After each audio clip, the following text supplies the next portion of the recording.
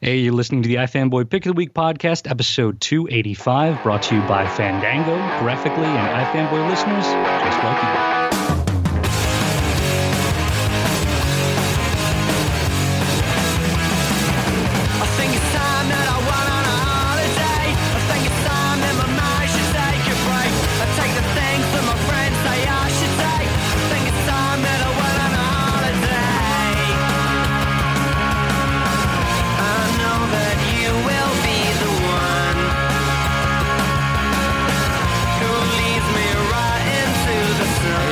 iFanboy.com Pick of the Week podcast, episode 285. My name's Paul Montgomery, and I'm here with Conor Kilpatrick. Hi. And Jim Mroczkowski. Hi. Paul and Jim are on the show today because both Josh and Ron are on vacation. I don't know how Carol let that happen. I'm not going to say anything against them, but I'll be dead by sunrise, and I managed to make it here. It's been a long week. Yeah, that it has. Long busy week. So Paul and Jim, thanks for sitting in for the guys who are... One is in Europe and one is moving. Yes. Ooh. To a different state, so there's been a lot going on. And meanwhile, Paul and I have been holding the fort down. I'm tired. Sorry. All right, so let's get on with this. All right. So it's over with. So at iFanboy.com, we like comics and we read comics. And every week we read a bunch of comics. And then one of the guys picks the best one and writes about it on the website. And we talk about it on this here podcast, along with various other topics of interest. A spoiler warning, this is a review show. We talk about the books, so if you haven't read the books yet, pause the show, come back. So, okay. This week I had a lot of books again. I had about 20 books, and it came down to a flip of a coin. I had two books that I really loved. I had them both in front of me on the desk, and I just basically thought which one I enjoyed the very most, and I ended up with Avengers 13 from Brian Michael Bendis and Chris Bachalo. And the thing is, personally, I'm running out of things to say about Bendis' because it's been 7 years now that he's been running the Avengers show. He's turned the Avengers into the most important comic books on the market because they are the most popular Marvel books, and Marvel is the most popular company. Therefore, they are the most popular books in comics, and they're the most important. They've been driving the story, or the quote-unquote story, in the Marvel Universe for years now. And I'm a big fan of Bendis. I know a lot of people aren't. I know it's very polarizing, no matter how popular they are, but I like his style. I've always liked Bendis' style, and I like the way he writes these characters, and I like the fact that he spends as much time or more time on the characters than he does on their adventures, which for me is as an adult reader, is something I'm looking forward to. I like to know these characters more and more. I like to know what's going on in their heads. And I was thinking about it, actually, after writing the Pick of the Week review, why I liked this so much. Because this issue, 13, is a Fear Itself tie-in, and it takes place basically alongside or behind Fear Itself #1. There's a couple of overlapping scenes, and you sort of find out what was going on in the background. American Blitzkrieg. Right. Yes, and I really enjoyed it. It was basically just them talking in the background with this framing device, which we'll get to in a second. And I was wondering, why did I enjoy this so much? Because I did. I laughed. I was intrigued. I was excited by the end of it. And I think it's because when I was 10 years old, my first real comic that I followed regularly was Justice League International. That was the first book that I picked up regularly on a regular basis, and I actually made an effort to collect. Up until that point, I just go randomly to the comic store. But that book made me go every time. If you think about what that book was, it was 75% talking, 25% action. And that's being generous. It was probably less action, more talking. Mm-hmm. And so, to me, Bendis' Avengers books sort of recapture that feel of these characters that you like and that are interesting, just sort of hanging out and talking, and you learn about them through their conversations. And I know people want action, and I know people want adventure, and I certainly do. I want that too, but I also want the character development. And that's what I think this issue is all about, character development, especially between Spider-Woman and Miss Marvel. I sort of feel like I've seen action before, whereas I haven't seen an Avengers book that hooked me like this, in this way. Like, when I was a kid, my team book was the X-Men because they had those occasional softball playing issues, and they were sort of notoriously soap opera-ish about the interpersonal lives of the characters and stuff. Whereas at that same age, you couldn't have given me an Avengers book if it had been stuffed with candy. I thought of it as completely dry and personality-free, but Bendis is, as I've said probably every time I end up on this podcast, I am reading comics now because I got Alias in my hands at a critical juncture, and it almost single-handedly brought me back. So this is my bread and butter. What's interesting about this is, of all the Avengers books, one of the ones that I'm not reading is New Avengers, which I'm finding is kind of a mistake because I think it's more like this issue, which I enjoyed a lot, where it does get into the interpersonal relationships and the soap opera aspects and the fun of the Avengers. So it was kind of interesting when I was reading this, and my guys at my shop pulled it for me, and I pull regular, regular barbecue edition Avengers, as opposed to the cool zesty ranch ones. Right. But anyway, so I was like, wait, is this New Avengers? And I'm just confused because also there are a lot of this. I mean, this is a core Avengers team and then a New Avengers team. This is a crossover sort of both of those. This feels like a combination of those two, but I perfectly welcome it at this point after, what was a really great Avengers arc with the Red Hood, which was a nice action-packed Infinity Gems story. This was a nice breather, I thought, and we're not going to include the .1 issue. But I thought this was a lot of fun, and while I haven't totally been loving the oral history of the Avengers in the backups as just prose pieces, I think it works much better here. Just seeing the character actions, and I think Botchlo did a really great job with that. Well, that's the framing device that I didn't talk about, which we should mention, which I really enjoyed a lot, was, as Paul said, there's been an oral history in the back, written in the style of the oral history books that have been coming out a lot lately. These sort of conversation pieces written in paragraph form that tell a story of a group. And here we find out the Avengers apparently have been involved in a documentary for the last 20 years because it starts off with old Cap and old Tony with the mustache and old Thor costume, which I didn't pick up till the second page. I just thought that Botchlo drew Tony with the mustache until he went full Thor beard. That's where I knew. I was like, wait, what's going on? So apparently the Avengers have been involved in this first-person documentary for their entire career, which is fine. It's a fun little device to have them comment reality show style on what's going on around them, and I thought it worked really well. It was really sharp. Bendis really knows these characters. Botchlo's art was strong. I enjoyed the novelty of I wouldn't want this every month, clearly, but this one time, or however many times we're going to do this, it was really fun to get into their heads and see what was going on as they commented on the action around them. Because while it started off in the past, it quickly became the present, and then we had them commenting on what was happening in the issue, which was mostly about Spider-Woman and Ms. Marvel being lonely because they've been so busy being superheroes they haven't had dates, and so then we find out that there's this forbidden flirtation going on between Spider-Woman and Hawkeye, which was like a bomb being dropped on the team. I just like when you get behind these characters and find out about their personalities and their lives. And I like the fact that we get this one issue for these characters to bitch about their love lives and flirt with each other. Right. And it makes them more relatable. And ultimately, if you're not relating to these characters, then why are you reading them? Why are you coming back every month? It's not... For me, it's not to watch them punch people. It's because I like them as characters and I want to know about their lives. Not to see what trick arrow is in there, and that's fun. But it's just that you need these issues every now and then to let you know that these are people behind the mask. It reminded me of Civil War in that Bendis isn't writing the main event, but he's sort of taking the opportunity to do the things that the main event doesn't have time to do. Covering some much needed ground that. Doesn't necessarily advance the story, but helps you to appreciate it a little bit more.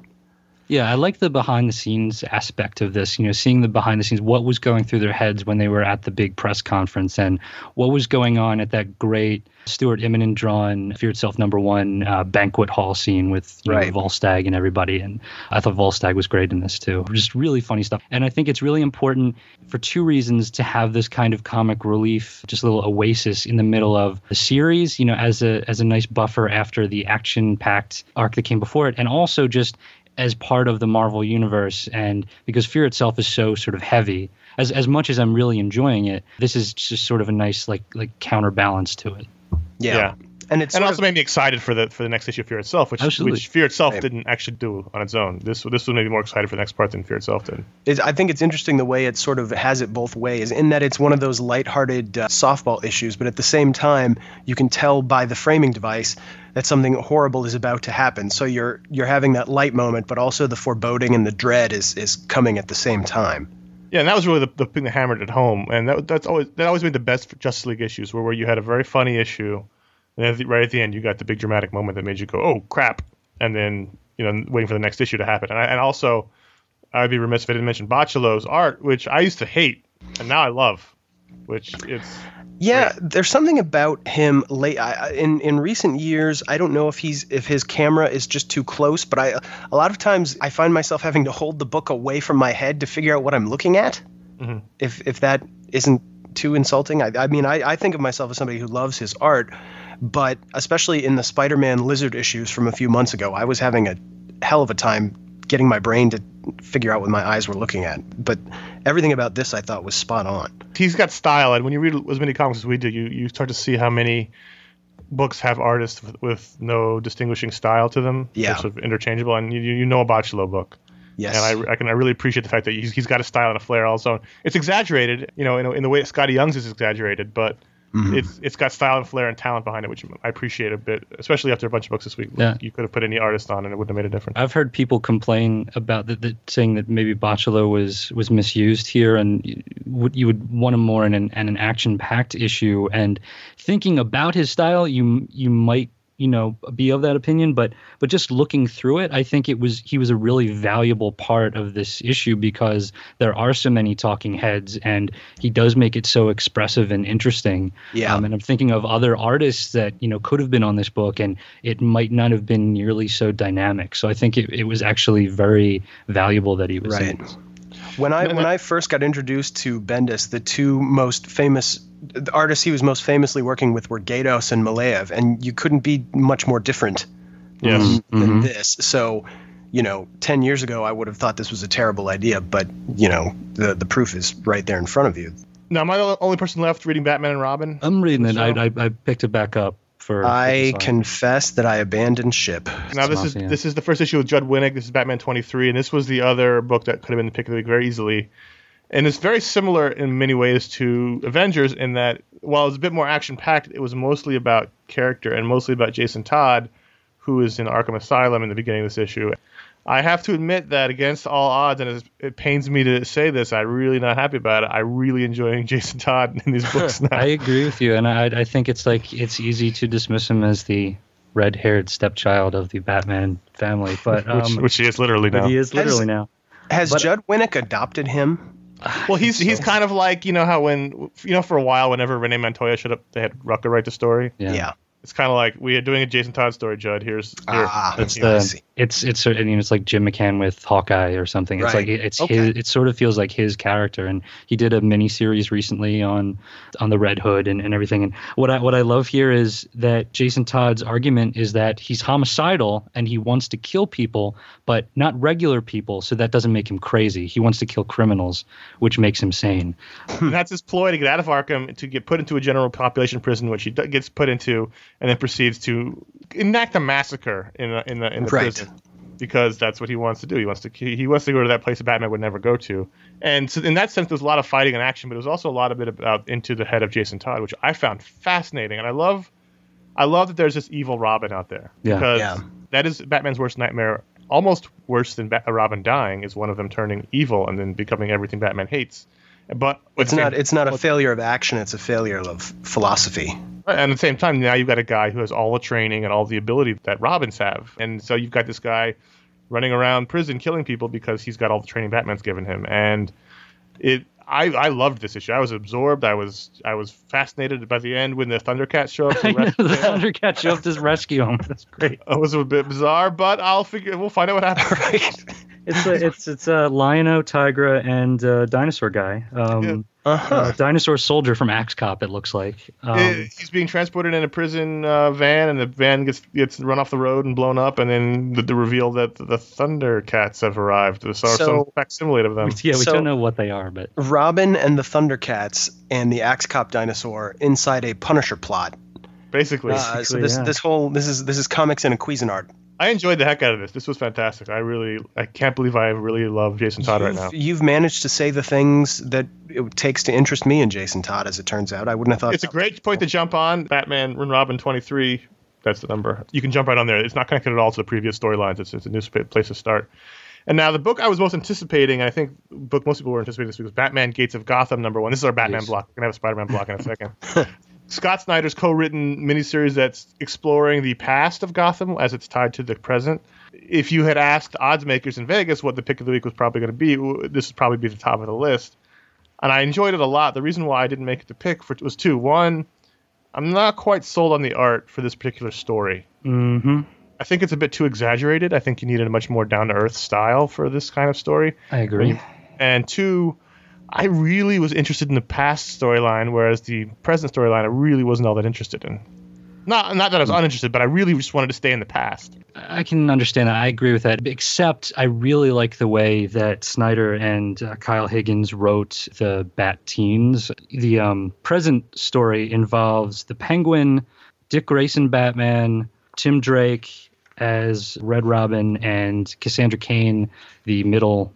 It was Batgirl. returned to Gotham after years. Yeah, and there's a little bit of Damian in there too. And we knew that Snyder could write both Dick and Damian, I think, but getting, or has he written Damian? I don't remember. But anyways, he does a really good job with the dynamic of these guys, and they're not in costume. They're like running around in like track jackets and jeans, and they kind of have weird hair. But but it's a really good dynamic, and I think it would be very easy to make them sound like all the same person. But this does sort of function to me, even in this small space, as being a family. Well, the funny thing about that is, for the first quarter of the book, I had misidentified the Batman. I'm having trouble with that lately too. Because Bruce has the yellow circle, Dick doesn't have the yellow circle. And for some reason, I was just so into reading it, I missed the costume. And so for the first quarter, I thought it was Bruce, and I was like, "Wow, this is so completely wrong." This is a disaster, because he's written like Dick. So I was like, "What? Whoa, this is." And then I went, wait a minute, which Batman is this? And I figured out. And I went back from the beginning and started reading it again with that in my mind, and I loved it. I loved it after that. But at first, I thought this is wrong. This is all wrong. There's also going to be there's a steampunk looking villain that's going to come into play. So that's kind of interesting. I love the scene. There's a scene where I think is it Batman it's Batman is in the Bat boat, and he's going through one of the, I don't know if it's Finger River or one of the ones named after a Batman creator, under these bridges that have been collapsed. That's the big central plot for the present tense story, and seeing all these dead bodies floating through the water. And it's just a very eerie visual. And it shows you the stakes more so than a lot of catastrophes in like Batman. You don't often see the bodies. Yeah, you don't see the Well, the story in the past is the Wayne family, the Elliott family, and the Cobblepot family are building these bridges, the gates of Gotham. And that's in the past. In the present, someone just blew up all the bridges, and alluding to the past. So they're going to connect somehow. And I liked seeing the Gotham City in the 1800s, I guess it was, and seeing these old Alan Wayne. And, it's 1881. I love that part of it, because this is, as he said when he promoted this book, it's an area of Gotham we haven't seen. That we don't really go into the past of Gotham a lot, at least not lately. So that was the fun part for me. Yeah, I enjoyed it a lot. I don't know that the art's appropriate for the story, though. I agree with that. Now, entering the Spider-Man block, I'm not an Avengers Academy reader, so I'm curious what you guys thought of this Amazing Spider-Man issue 661, which featured the Avengers Academy. This is all Jim. It was written by the same fellow who writes Avengers Academy, so it would, obviously he's got the characters down. I thought it was a good fit. My main takeaway from Amazing Spider-Man was that this is one of Marvel's $3.99 books, and I have discovered this week that I would gladly pay twice that amount to never see the Fantastic Three in this book again already.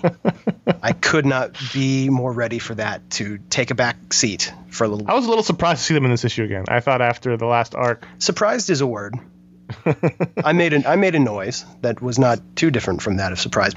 I feel like I'm already, and I don't mean any disrespect to Dan Slott or Christos Gage, but I'm already reading FF every month. I'm already reading Jonathan Hickman writing these characters, and seeing Spider-Man as sort of a backup character in an ensemble in this capacity already. I am buying this book to see what he's doing the rest of the time. Mm-hmm. And they got there, but for a second it didn't look like they were going to get there. It had a strike against it at that point. But I mean, they touched on the fact that Peter used to be a teacher, and sort of how he's missing that part of his life a little bit, and how he's kind of trying to mold young minds in a way that he did not have anybody to mold him. But then he gets into the classroom environment, and all of the kids are miles ahead of him. He sounds like he's talking to them from the 1950s for a lot of it, which I thought was a riot. One of the students solves his problem of not being able to get a check written to him in the span of 2 panels after 45 years of having that problem. They look at him like he has 2 heads when he tries to talk about the dilemma of secret identities, because to their generation, celebrity is the point of the whole endeavor. So I thought it was an interesting contrast between, teen Peter Parker and the way kids are now. And they reminded me that Psycho Man exists, which is not terrible. It was interesting because I came out of this issue not really liking the Avengers Academy characters. Maybe it's because teenagers are all annoying at this point in my life. They are, but I mean, part of the point of Avengers Academy, which they couldn't really talk about at the time because it was sort of a twist at the beginning of the book, was that all of these kids are kids that Norman Osborn picked for his initiative because he saw their potential to be kind of dark Avengers. And now Hank is teaching them partly because he wants to mold their powers, but partly because he thinks they have great potential to be real sons of bitches. Yeah. So that kind of shines through. Some are more jovial than others. Yes. Some are real assholes, but, Right. I liked it. I didn't love it. It was okay. I don't know. I think the book, Amazing Spider-Man, is sort of floundering at this point. It used to have a very clear vision before the big time thing happened, and now that it's just one book, I feel like they don't really know what they're doing with it. Here we're doing the Fantastic Four, now we're doing the Avengers Not according Academy. to these ads. I was going to say, I guess that's why IFM was not blurbed in that ad about how Amazing Spider-Man is the best book on the market right now. It was the best book on the market when it was 3 times a month and it was the rotating team, but now I feel like it's just directionless. I used to have an idea of what it was about. Now I don't have any idea what it's about. But one book not directionless is Ultimate Spider-Man. Issue 158, when we last saw Ultimate Spider-Man, he was shot in the back by the Punisher. He's putting his webbing to the use that he could patent it for and get rich enough to never have to do this again. But I thought this was great. It was exactly what I hoped it would be when I saw the last page of the last issue. This is classic Peter, especially classic Peter in the hands of Bendis. He's he's bleeding out and has a serious injury, but the world needs him, and he puts the needs of the world ahead of his own needs. And part of that is because he feels like he's responsible for putting the world in danger in the first place, given the people that he has to go stop. Yeah, so he clots up the wound with some webbing, which is a temporary fix. He really needs to go to the hospital, and there's some nice monologuing in his head where he's saying, should I go to the hospital? Because if I go to the hospital, then this is all over, because you can't go to the hospital and get this stitched up, and possibly, take care of internal injuries without taking the mask off. Right. So this is a problem. This is a big turning point. And then he sees the Sinister Six or whatever we're calling them in this universe flying overhead. And he goes, and he has to go track them and make sure that they don't cause any more damage. And luckily they're just going to his house. So that's a time saver. And I think that the real interesting point of this issue is we get that the Spider-Man bookends it, but the middle of the issue is all about Bobby Drake and Johnny Storm, Iceman, and the Human Torch, who are going to be at the center of Ultimate Comics X-Men come September. And this is just a sort of a really nice reminder that these characters are a lot of fun, and I'm kind of just reading this issue. I'm excited for both the reborn version of Spider-Man and of Ultimate X-Men, just because these characters are so interesting, and they're doing cool stories here that they can't do in the regular Marvel universe. Is Ultimate X-Men one of the 60% of books that Scott Snyder now writes? It is, yes. Nick Spencer, you mean? Oh, Nick Spencer. Yeah. Right. I knew How dare I? Oh, no. He's even taking other people's names now. I liked how you've got sort of I have to I wrote Badass Peter in this issue, and my favorite moment of the week was when he appears on the street and the vulture flies at him and he just webs him in the face and flips him down the street. Yep. In sort of a very nonchalant manner to show this he means business right now. He's been shot in the back and he's pissed. And he's capable, and I like that a lot because he's often goofy, but this is him not being at all goofy. He's annoyed now, and so that was my favorite part of the whole week of comics. I read Last Mortal #1 from Image and Top Cat. Did you guys read that? I didn't even hear about it until you mentioned it for this. We've been running a contest on ifanboy.com about it. If you pulled it on iFanboy, you were eligible to win an original page from it, which we'll talk about later at the end of the show. But it's the new miniseries from Top Cow, co-written by the publisher Philip Sablik, and it's basically a crime story with a little bit of a supernatural twist. It's sort of a down-and-out criminal who gets caught up in a crime gone badly. His best friend gets killed. He's on the run. He decides he can't take it anymore, puts a gun to his head, pulls the trigger, and the bullet bounces off his head, and he finds out that he can't die. Now, that's sort of the setup of the first issue. But it was really fun and interesting, and it looked different. It was black and white. The art was photo-referencey, but it was very sort of sketchy and gritty, too, at the same time, and it was really appropriate. Very much unlike anything else I've been reading. this week. So it was a very nice antidote to all the superhero stuff, even if there was a little bit of a supernatural twist to it. Last Mortal #1 was really fun. If you like the idea of he's not a murderer. He won't, because that's part of the problem in the story is he won't murder. But he's a criminal, and he finds out he can't die for some reason. So now the mystery is open to us: is why can't he die? And he doesn't know why. Why did he know he can't die? So this is that sounds a lot of fun. Cool. Yeah. So check that out if you're looking for something different. Last Mortal #1 from Image, Top Cow.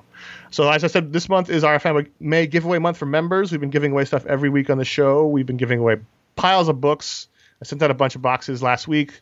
Ron's got some boxes to send out. We've been sending out lots of stuff. This week we're giving out Avengers Earth's Mightiest Heroes DVD packs. We have 2 sets of DVDs, and we're going to be giving those away at the end of the show. And next week we're giving away Thor Fandango gift cards from Fandango. If you go to Fandango, you can find all your movie tickets. You can buy them online. You can get them ahead of time. That's how I bought my Thor tickets. I had my tickets ready to go when As did I. So if you go to ifanboy.com, there's a banner across the top for Fandango. You can buy tickets there, not just for Thor, for anything. And we'll be giving away special edition Thor gift cards, which have Thor characters on them, and they're limited edition. We're giving those away next week. You can use those for any movie you want, not just Thor. And there's a lot coming out, so it's going to be useful. If they only sold Thor tickets, that would be a bad business model. Yeah, well, very short-sighted. So those will be given out next week. Look forward to that. So check out Fandango for all your movie needs, and check out ifanboy.com, and use the banners if you're going to buy movie tickets. It would help us out a little bit, and it doesn't cost you anything. Really appreciate that. You can become a member at ifanboy.com/store. That's how you become eligible to win these things. You can buy monthly membership or yearly membership, and we really appreciate it. And we'll be giving away the stuff at the end of the show, so if you're waiting to hear if you won, hang out to the end. In the meantime, the Rocketeer Adventures #1 came out this week from IDW, and I was super psyched for this. Even though I don't have a lot of experience with Rocketeer comics, I've read a few of them. Mostly I just love the characters' design from the movie and from the big IDW book I bought last year. So I'm not a huge Rocketeer fan in that sense, but I like the way it looks. But I was excited because IDW is putting out an anthology series with all-star creators on it. Yeah, I was blown away when I saw who was responsible for this book. You had John Cassaday writing and drawing a story. You had Mike Allred writing and drawing a story. You had a story written by Kurt Busiek. You had pinups from Mike Mignola and a Dave Stevens pinup who was the creator of Rocketeer. Totally dropped the ball. I totally dropped the ball and missed this. Yeah, and I know we got a Darwin Cook story coming up, and basically it's a bunch of big-time creators doing Rocketeer shorts. This was 3 short stories, all just sort of fun action. It was everything. When you hear that list of talent, it is everything that you would hope and expect it to be. Oh, man. Are there Zeppelins? There's a lot of flying around, yeah. I'll tell you that There's going to be Zeppelins. There are going to be. There's rocket packs, there's punching dudes, there's Betty Page being all sassy, and then there's a lot of things you expect from a great Rocketeer story. There's at least one picture of a King Kong samurai. Yes. And a robot octopus. This is like a book made for Paul. I'm going. Yeah, I know. I got to go out and grab this. I just totally missed it. Mike Allred and John Cassaday in the same book, which is different styles, and it's not the same Mike Allred style you're used to. It's a bit more Paul Popish, but it really works for the story. And the Mike Mignola pinup randomly has a Hellboy monster in it, because why not? That probably demonstrates my ignorance. That's probably a huge Rocketeer villain I just don't know about. I actually enjoyed the Kurt Busiek story the best, which was He's perfect for that kind of thing. It's the Rocketeer off fighting the war, and so it's Betty while she's home by herself getting his letters and being hit on by the creepy guy at her job. It was a really good story. Oh yeah, there's the samurai gorilla. He's huge. This sounds great.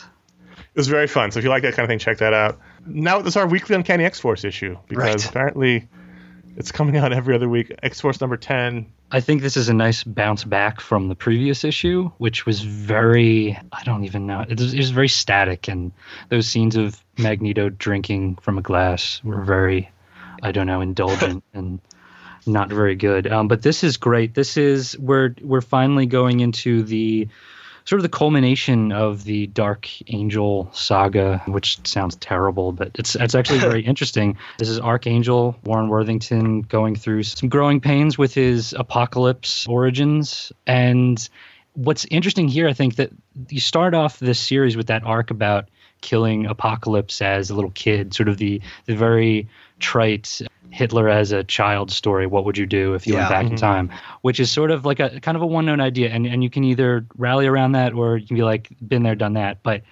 this, I think what they're doing is saying, that Apocalypse is evil, so the easy solution is, we got to kill this kid. But now that that's happened, it looks like Warren's headed down that same path. And if you're friends or a lover of Warren Worthington's, are you going to be able to kill this guy? And Wolverine can't when he has the opportunity to. Well, he's his buddy. It's harder when he's your buddy. And I think it does a very good job of setting up those relationships. And this is me talking about Warren Worthington and Apocalypse. And a year ago, I know your love of mutants. Exactly. So this is a miracle book. This makes me very, very interested in all of these storylines. I love it. And see, that's hilarious because in my free time right now, I'm reading the 80s X Factor from #1. So I've just seen the first couple of appearances of Angel in that guise, and while I love Rick Remender very much, and Fear Agent is a delight, I think that Uncanny X-Force was designed in a lab to repel me. So I'm waiting to – now you've piqued my curiosity. If you come away with this as a known mutant hater, if you come away from this with a recommendation, I may very well pick up the trade.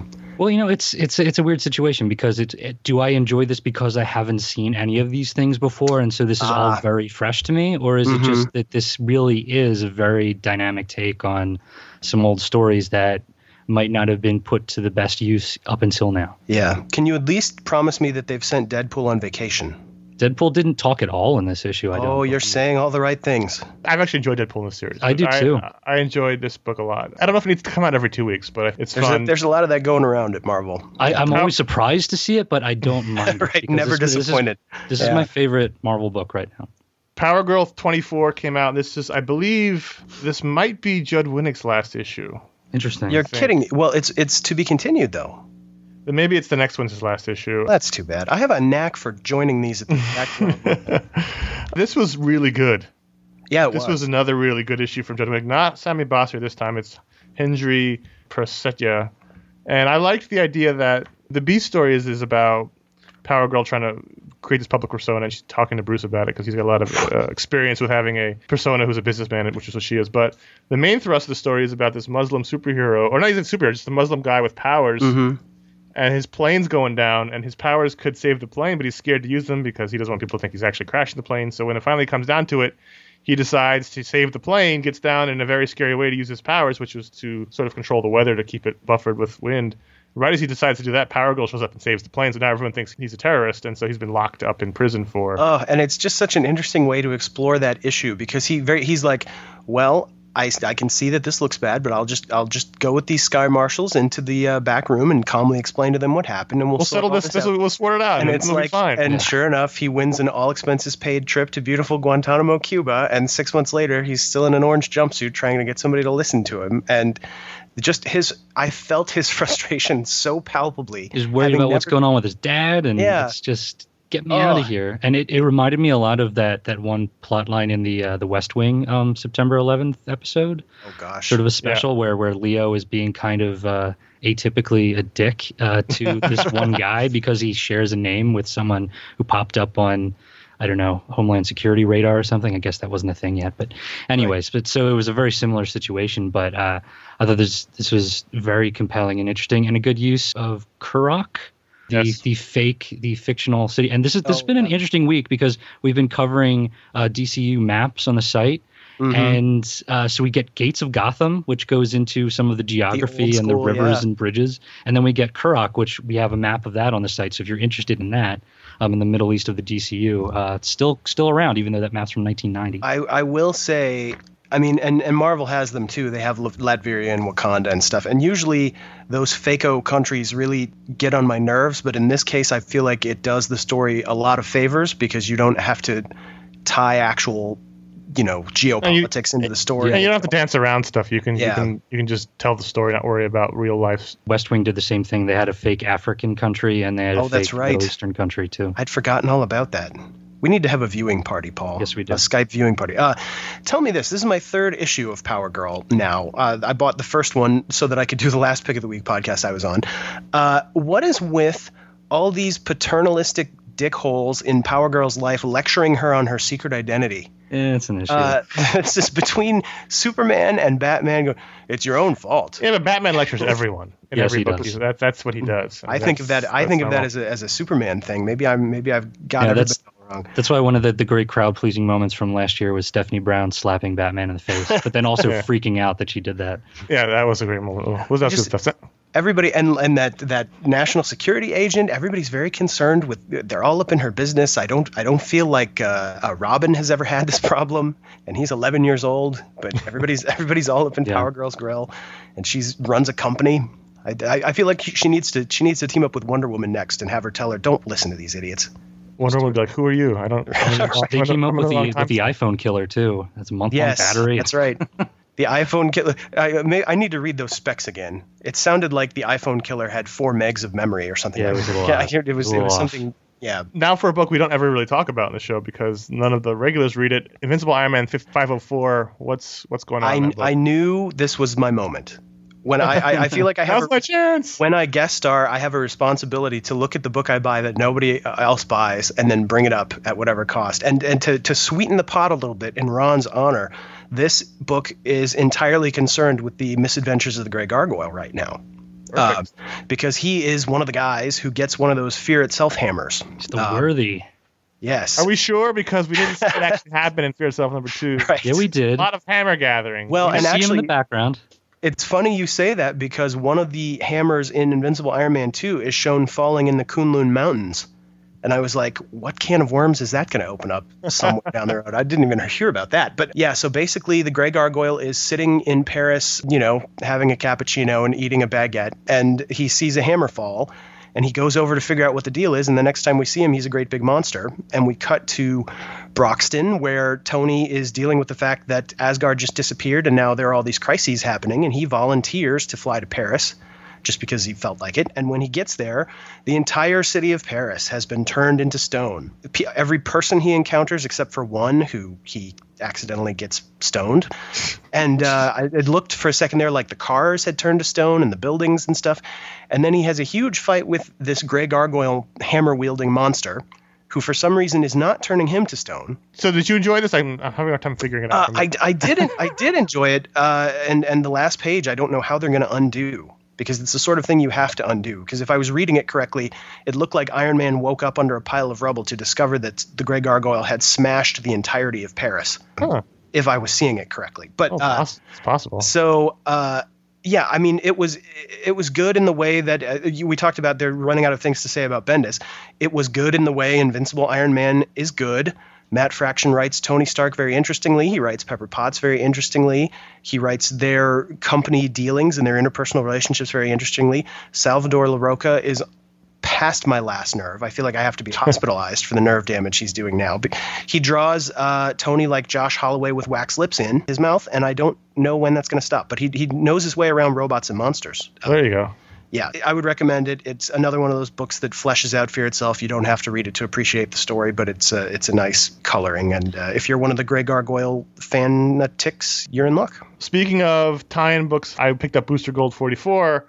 I wasn't meaning to. I actually haven't read Booster Gold since Jeff Johns left many, many years ago. But I decided I was going to try all the Flashpoint tie-ins, and this is one of them, so I figured I'd give it a go. And the big reveal in this issue is that Barry Allen isn't the only one who went to the Flashpoint or woke up in the Flashpoint world all confused. Also, Booster Gold has. He is the same Booster Gold we know from the regular DCU. He was off gallivanting around the time stream only to return home to the Flashpoint world, where he's immediately mistaken for an Atlantean and attacked by the military because they think he's invading because he looks kind of like Aquaman because he's blonde. And it's a sly comment on how comic artists all draw the same face on everybody. So really this is just Booster Gold showing up in the Flashpoint world and not knowing what the heck's going on and fighting the military and then running around trying to figure out what's happening. And it was good. It was a total jump on point. If you've never read Booster Gold, you can read this issue. There's even an origin recap. It's very much we're hoping people who will come here from Flashpoint. Is it a funny book? Is it an action book? Well, this issue was action-y. It wasn't very funny because he was immediately attacked by the government. But Booster Gold just got on my radar because years after everyone else, I finally got 52 from the library. Right. So I've gone from like not really knowing who he is to thinking he's one of the most interesting characters in the DC. Yeah, well, if you liked him before, I think you would like this issue. If you're reading Flashpoint, it's certainly a nice companion piece. To know that there's another character out there who knows that Flashpoint is wrong is interesting. And now that you mention it, if it was going to be anybody, it would be him. It's very interesting that they're turning Booster Gold into the sort of thankless hero behind the scenes. I do like that portion of it. Yeah. So, I mean, he used to be just total prick, but now he's, the guy who actually fixes things, but you can never really know about it. He's the true hero of the DCU. He doesn't get any credit for it. I wanted to talk about the last issue of the Sorcerer King's arc of Superman Batman. It went from issues 81, and now this is issue 84. It's by Cullen Bunn. Yeah. And Chris Cross. And this is his big. I talked about it with him for a Talksplode a couple weeks ago or last week, something. I don't know. I don't understand time anymore. But anyways, it's sort of a big magic event with all the DC magic characters, and you've got Shadow Pact and stuff that played a role earlier on. This features Beardy, Aquaman, Stanley and his monster, Tracy 13, Clarion the Warlock, Scream Queen, who's a character that basically only Cullen Bunn has ever heard of, and Jason Blood, who becomes the demon Etrigan in here, which is very cool. This is a 4-issue arc. I kind of wish that he'd had a little bit more room, because it does feel it's like sort of rushing to the finish line at the end of this. But if you like Elseworld stories, and if you like the idea of Batman on a dragon and Superman with a magic broadsword, this is the book for you. And all the great magic characters. It's really interesting, and I think Cullen Bunn does great stuff with like arcane, supernatural things. So yeah, this seems like it's in the sort of Six Gun wheelhouse, and he's got that Defenders thing coming up. Absolutely. This is all about the evil magic characters transform the sun, and now they have to fix that, and sort of like a medieval looking Batman gets all messed up and burnt up by the end, but it's sort of saving the time stream. And there's a really interesting idea at the end of it where they've saved the day, and Superman sort of is trying to remember all of these adventures, but because he sort of saved time, he says it feels like a fading dream. It's just sort of an interesting way to look at these Elseworld stories. So it was a lot of fun. So I recommend either grabbing the trade or these 4 issues. So those are the books of the week we wanted to talk about. But if you go to fanboy.com/comics, you can make your pull list for the week. You can rate and review your books. You can even make your own pick of the week. So let's take a look at the top 5 picks of the week for the community, the iFanboy community on iFanboy.com. Number 5, and these are all books will be familiar to us since we discussed all 5 of them. Number 5 is Uncanny X-Force, number 10 with 6% of the vote. Number 4 was The Rocketeer Adventures, number 1 with 7.7% of the vote, none of whom were Paul. Number 3 was Avengers, number 13, 11.7% of the vote, which was the actual pick of the week. Number 2 was Ultimate Comics Spider-Man, number 158 at 17%. And number 1 book, so being surprised to no one, was Batman Gates of Gotham, number 1 with 28.1% of the vote from the iFan base. So go to fanboy.com/comics, make your pull list, and then on Wednesday when you read your books, you can make your pick of the week and hopefully push your book to the top. I just pulled the Rocketeer book and made it my pick. I'll go buy it tomorrow. So in addition to making your pull list and making your picks, you can also write reviews, and we'd like to take some reviews and read them on the show. The first one is from C.T. Rose Jr., who reviewed Tiny Titans number 40 and gave the story a 3 out of 5 and the art a 3 out of 5. And at the time of recording, nobody made it their pick of the week. And C.T. Rose Jr. says, Tiny Titans is always a fun read. It's cute and playful, and surprisingly for a kid's book, there are a lot of running gags. It has a very subtle continuity that you really don't need to know to enjoy the book. Anyone can pick up an issue of Tiny Titans and not feel the slightest bit lost. That said, it does reward the longtime reader by making references to things that have come before. This issue focuses on Croc, which is probably my least favorite recurring character. I don't find jokes involving him to be that funny. Despite the heavy focus on Croc in this issue, it was still enjoyable for me, just not to the level of enjoyment I usually have for this title. We haven't talked about Tiny Titans in a long time. It's a fun book. No, although I did just recommend it to my sister for her son. Like, after not having thought about it in ages, just yesterday, and now here it is. Good kids seem to love it, so that's good. We need more of those books. That we do. Kingdom of Evan reviewed Ultimate Alpha Flight, or just regular Alpha Flight. Kingdom of Evan reviewed Alpha Flight. It's getting hot. Alpha Flight 0.1, the incredibly stupidly numbered 0. God, yeah. Gave them a story of 5 out of 5 and the art of 5 out of 5. And the time of recording, 0.32%. You see, Alpha Flight 0.1. They named it 0.1 so that people would know the first issue was a good jumping on point. God. Yeah. All right, so Kingdom of Evan said, when Fred Van Lente said he was bringing back Alpha Flight back to its roots, he wasn't kidding. The story moves like a knife through butter to the heart of the characters, showing off their powers and explaining their relationships to one another. And while he's at it, Van Lente manages to squeeze in a badass Purple Girl moment. Think about that, Purple Girl. I couldn't even have imagined the sentence "badass purple girl" moment until I read this, and when you read it, you'll know why. Is it like Purple Man, or is that different? I have no idea. I was going to pick this up, but then I had 20 plus books. It's exactly what happened to me. I was very interested, but it was just too big of a week. I'll probably get the series because Dale Eaglesham's drawing it, but it was a huge week, and it wasn't Eaglesham. So very good buzz on it, though, so it sounds like something worth checking out, and I'm glad for all the Alpha Flight fans. I'm going to wait till 0.5. So those are the books of the week. Go to family.com/comics. You can rate and review your books, and you can make your pull list, and you can write reviews, and you can make your picks, and you can be involved in the show, which is fun. Now to the emails. Our first email is from Sean, who says, I was curious if you guys had any suggestions for good storylines in the Marvel Cosmic line that don't require a lot of knowledge on previous events. I recently picked up Infinity Gauntlet and really enjoyed it. However, I'm fairly unfamiliar with Marvel as a whole, so I'm not sure where to continue. Oh, gosh. Now, what's interesting is I of course, read Infinity Gauntlet when it came out in the 90s and then really enjoyed it. Mm-hmm. And then I read Nova in the 2000s and really enjoyed it. I don't think you really need a lot to jump onto the current. Yeah. Right? What there is of the current is basically just Annihilators at this point. Like, that's that whole overarching... In the current issues, but he could go back and get the trades. Oh, yeah. Well, if he got the current era Guardians of the Galaxy, I mean, I picked that up with issue 2, having never read a Marvel Cosmic book or even Annihilation in my life, and they took a page and said, here's what's going on, and then you were right in the thick of it. So I think he'd be fine. Books these days are designed to explain to you what's going on. You know what I mean? There's something really fun about the Marvel Cosmic Universe, especially, and I really like Guardians of the Galaxy, which I read without reading a lot of Nova. So yeah. I just stuck to that. I liked the team aspect, and I think there's something fun about just diving headfirst into it and just being a little bit confused. I think it's fun because the ideas are so heady anyway, and you're just finding your way as you go along. It's worthwhile because from the get-go, the character dynamics are very interesting. The relationships are cool. It's a very fun book. This is Abnett and Lanning's Guardians of the Galaxy. That's where I would recommend jumping on. Yeah, and I mean, they have a very their approach to these books was always sort of like, no matter where you came in, you sort of came in the middle of the action, because it was just always sort of moving, which is very, like, Star Wars sort of begins that way. Like, you're right in the middle of a fight scene. So I think, they kind of design it for you to just grab on as it flies past and take it from there. And I never had any problem with it. So the Nova, the Guardians of the Galaxy trades, you can check those out, or Annihilators currently in issues. Although for reasons I don't even know, because I don't read Annihilators, I feel like Annihilators is not a place to Annihilators, and you can take this from me, is so heavy on ROM continuity, I can't imagine who other than me it is for. But people seem to love it besides me. Thank goodness. We're going to get yelled at if we don't mention the Annihilation trilogy and Annihilation Conquests. Yeah, those led up to the Nova and Guardians series. Right. So there's a lot out there, and I think you can read them. As someone who didn't know a lot about Cosmic Marvel world, I enjoyed them. Well, stuff I read anyway, so you can totally get on that. Okay, ready for another email? Let's do it. Okay, this is from Caesar R. Maybe it's because of all news of the upcoming Zack Snyder film, but I've really been in the mood to read some Superman.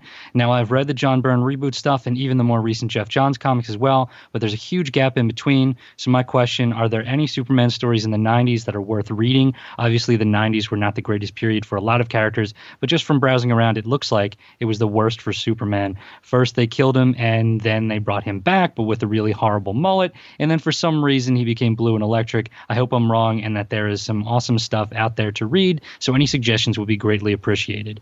He pretty much summed it up. It was a dark time for Superman in the 90s. It was he got the worst because they were so desperate to make him relevant, and the worst thing you can do to Superman is try to make him hip and relevant. Does he have good moments in Morrison's JLA? Yes. Now, what I'd say the best Superman from that era was not even Superman book. It was Morrison's JLA, who got the fact that Superman is Superman. He's awesome for a reason, and not because you want to give him a mullet, which was a horrible idea, or make him electric. And he even took the blue and electric Superman and made it cool and interesting, which was something they could not do in his regular book.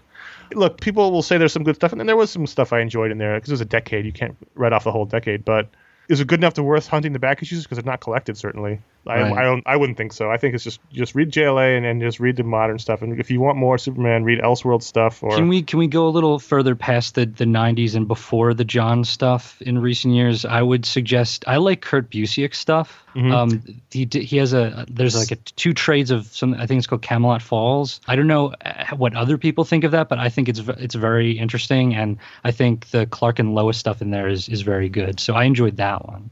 Secret Identity was good. Yes, but that's an Elseworld story, and that's out of print. Oh, is it? Which is insane. It needs that was how Stuart Eminem got on my radar, man. Exactly. Yeah. So there's good stuff out there, but I wouldn't necessarily recommend any of the regular books. I mean, yes, though there was some interesting stuff that happened. For the most part, I don't know that's worth tracking down. It's a lot of effort. Was Superman's mullet like the Red Hulk's mustache? Like, did it appear when he? No, he had it all the time. So Clark Kent was walking around with like a. He had a ponytail. Oh, that is cool. That's the idea was that while he was off in the Kryptonian gestation pod, his hair grew only. It grew only in the back. It didn't grow on the top front. It seemed to me that and no mortal scissor could tame it. It's true, but it seemed to me the comic artists at the time just didn't know how to draw long hair, so they just drew him normally and then put a little bit longer stuff in the back, rather than give him like all new hair, which was a big disaster. Even when I was a kid, I realized that was a disaster. So send us an email at contact@ifanboy.com if you have any questions or comments or concerns and stuff we want to talk about in the show. Send it there. And of course, iFanboy is part of the digital comics provider Graphically, part of the Graphically family. Graphically has over 3,000 comics from Marvel, Top Cow, Boom, IDW, and more coming each and every week. Just added Dynamite this week. Yeah. There's tons of Archie. There's all kinds of stuff in it. You can grab Takio on there. Yes. Yeah. I just got the aforementioned Infinity Gauntlet the other day. Ooh, I didn't know Infinity Gauntlet. Infinity Gauntlet's on there too. That's awesome. So you can enjoy digital comics on the web, any Android device, your iPhone or iPad. Follow twitter.com Graphically for all of the details. And let's sneak one voicemail in there before we go. Hey guys, this is Ben from Austin, Texas. I have a question. Do y'all feel that DC has been having their butts handed to them on a quality basis over the past couple of months? Because I certainly feel that I'm reading less and less DC titles since January of this year. Even their draw line of $2.99 isn't even hooking me. So, do you think Marvel just puts on more product, or do you think DC is just lacking the quality there? Thanks for your question. Thanks for answering my question, guys. Hopefully you answer it. Bye. Now, we mentioned on a show a few weeks ago, I think, in passing, that we thought DC was having a rough go of it creatively, and I have to agree with that. I think right now, if you're looking at the terms of overall quality, I think Marvel's line is much stronger. I think you've got a really strong pocket in the Batman books, but I think if you look at the Superman books, on the whole, if you look at Flash after the first arc, if you look at the Green Lantern books, which are still mired in that storyline, if you look at Justice League, which has been 10 years now of a book that's almost irrelevant, the Justice Society used to be a big book quality-wise. Now it's just, if you look at almost all the family of books, there's problems. Batman books aside, there's almost a brain drain happening at DC, where all the people that come up on DC get stolen by Marvel, and then DC's got no one left. And Scott Snyder's like the last guy left at DC who came up to Acclaim, and they've got him on basically running the Batman show, which is why the books are so good. And Grant Morrison, of course, is over there still doing that. I think you're right, Ben. I think right now DC has a problem with quality. And this is so interesting to hear, because it was a little over a year ago that everyone was taking potshots at the heroic age and how it was the beginning of the end for Marvel as a line. Like their whatever creative renaissance they may have enjoyed had been killed by overexposure to Norman Osborn and whatever else. Well, that's the cyclical nature of comics, I think. Yeah. In a few years, it'll switch back around. That's, I remember we did a show on DC and Marvel last year, our video show, and we all agreed that DC had a much better creative, vision at the moment. It just so happens that I remember not agreeing. The pendulum slides both ways. Sometimes Marvel, sometimes DC. I think right now, Flashpoint is hurting, and not for the story, but the fact that the whole line is in limbo. It does feel like a lot of the eggs are in the Flashpoint basket. And if you asked me, if you forced me to say, where do my loyalties lie in terms of what characters and what universes do I really enjoy? And I consider myself a DC guy, but right now I'm just kind of enjoying the fact that there's a lot of interesting stuff going on at Marvel, because I'm not a non-Marvel guy. I just typically I would sway towards DC. Right now, just because of the creative things going on, there's a lot of stuff going on at Marvel that's really exciting. I'm enjoying mutant books. So there's a lot going on. There's great Thor stuff going on, great Avengers stuff. Thunderbolts is awesome. But over at DC, I think Connor, you hit the nail on the head. It's all about that pocket in the Batman universe. There's some really great stuff going on. Yeah. Like, God, I love Batgirl, and Detective Comics is so good right now. And I love the whole Batman setup right now. It's in a perfect spot. And that's not to say there aren't good DC books out there. There are, but I think on the whole, you look at it, and I think what's happening that's interesting creative-wise is happening at Marvel. Well, that's just because that's happening right now. And I buy more Marvel books now than DC, but that is not new, Right. But at the same time, I mean, now that you mention it, yes, I was buying The Flash, and I've lost interest in that. I aggressively lost interest in Green Lantern. But at the same time, I'm buying Power Girl for the first time in my life. I'm on Detective for the first time since I was in 8th grade. I mean, there are good stories to be found everywhere. They're just not always the most mass appeal, wide continuity changing.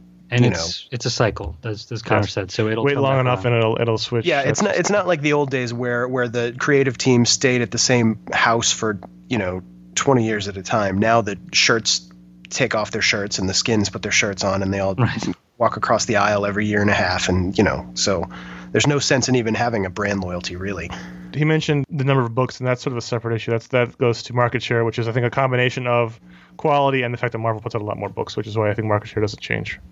But that's a whole other. That's separate from quality. That's just economics. Right. Oh, and Jonah Hex, very good.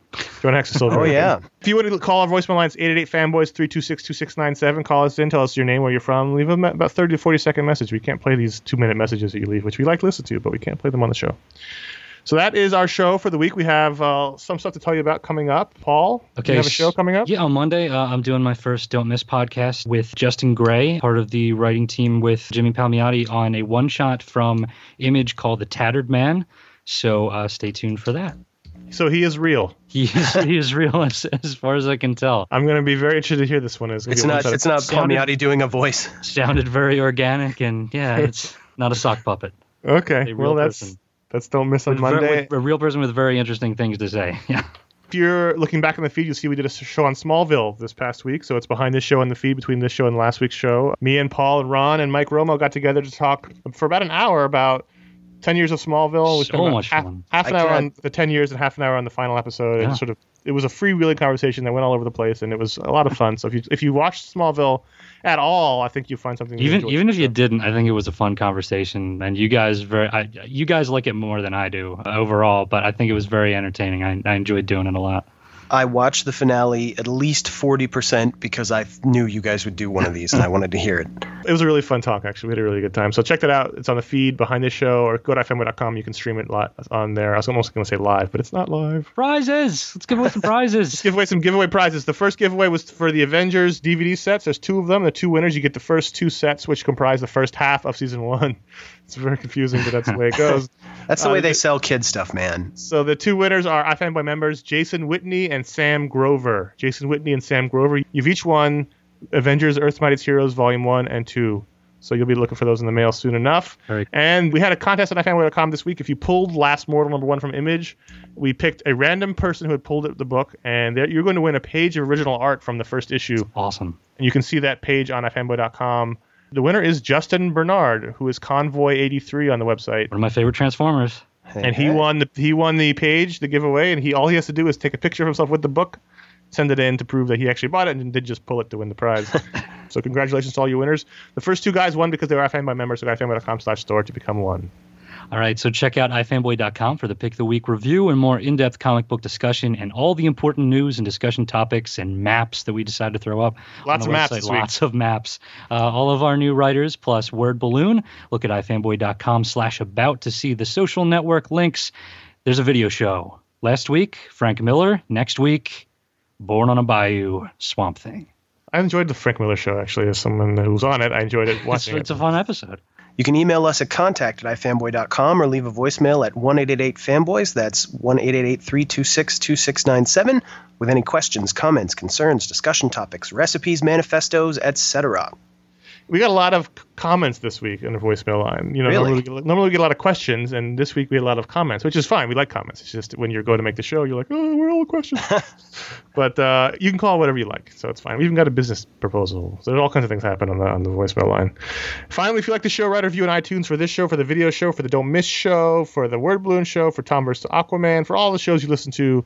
Just go write a review. It's really fast and simple. It really helps the show out, and if it's we really appreciate it. The more reviews there are, the easier it is for people to find the show and know what it's about and decide if it's good or not. So, really appreciate it, spreading the iFanboy word on iTunes. And that is it. You guys did a great job filling in for those two layabouts and loafers who left me and Paul to die. Can you tell the moment when the cold medicine wore off, or yes. Daddy needs a hit, baby? If you guys need help writing stuff, just ask. It's too late now. Too late. All right. Okay, fair enough. We like being martyrs. We've been running the website all week, Jim. Let's do the part where we say our names. Okay. I'm Connor. I'm Paul. I'm Jim. Goodbye. Bye-bye. Bye. I think it's time that I wanna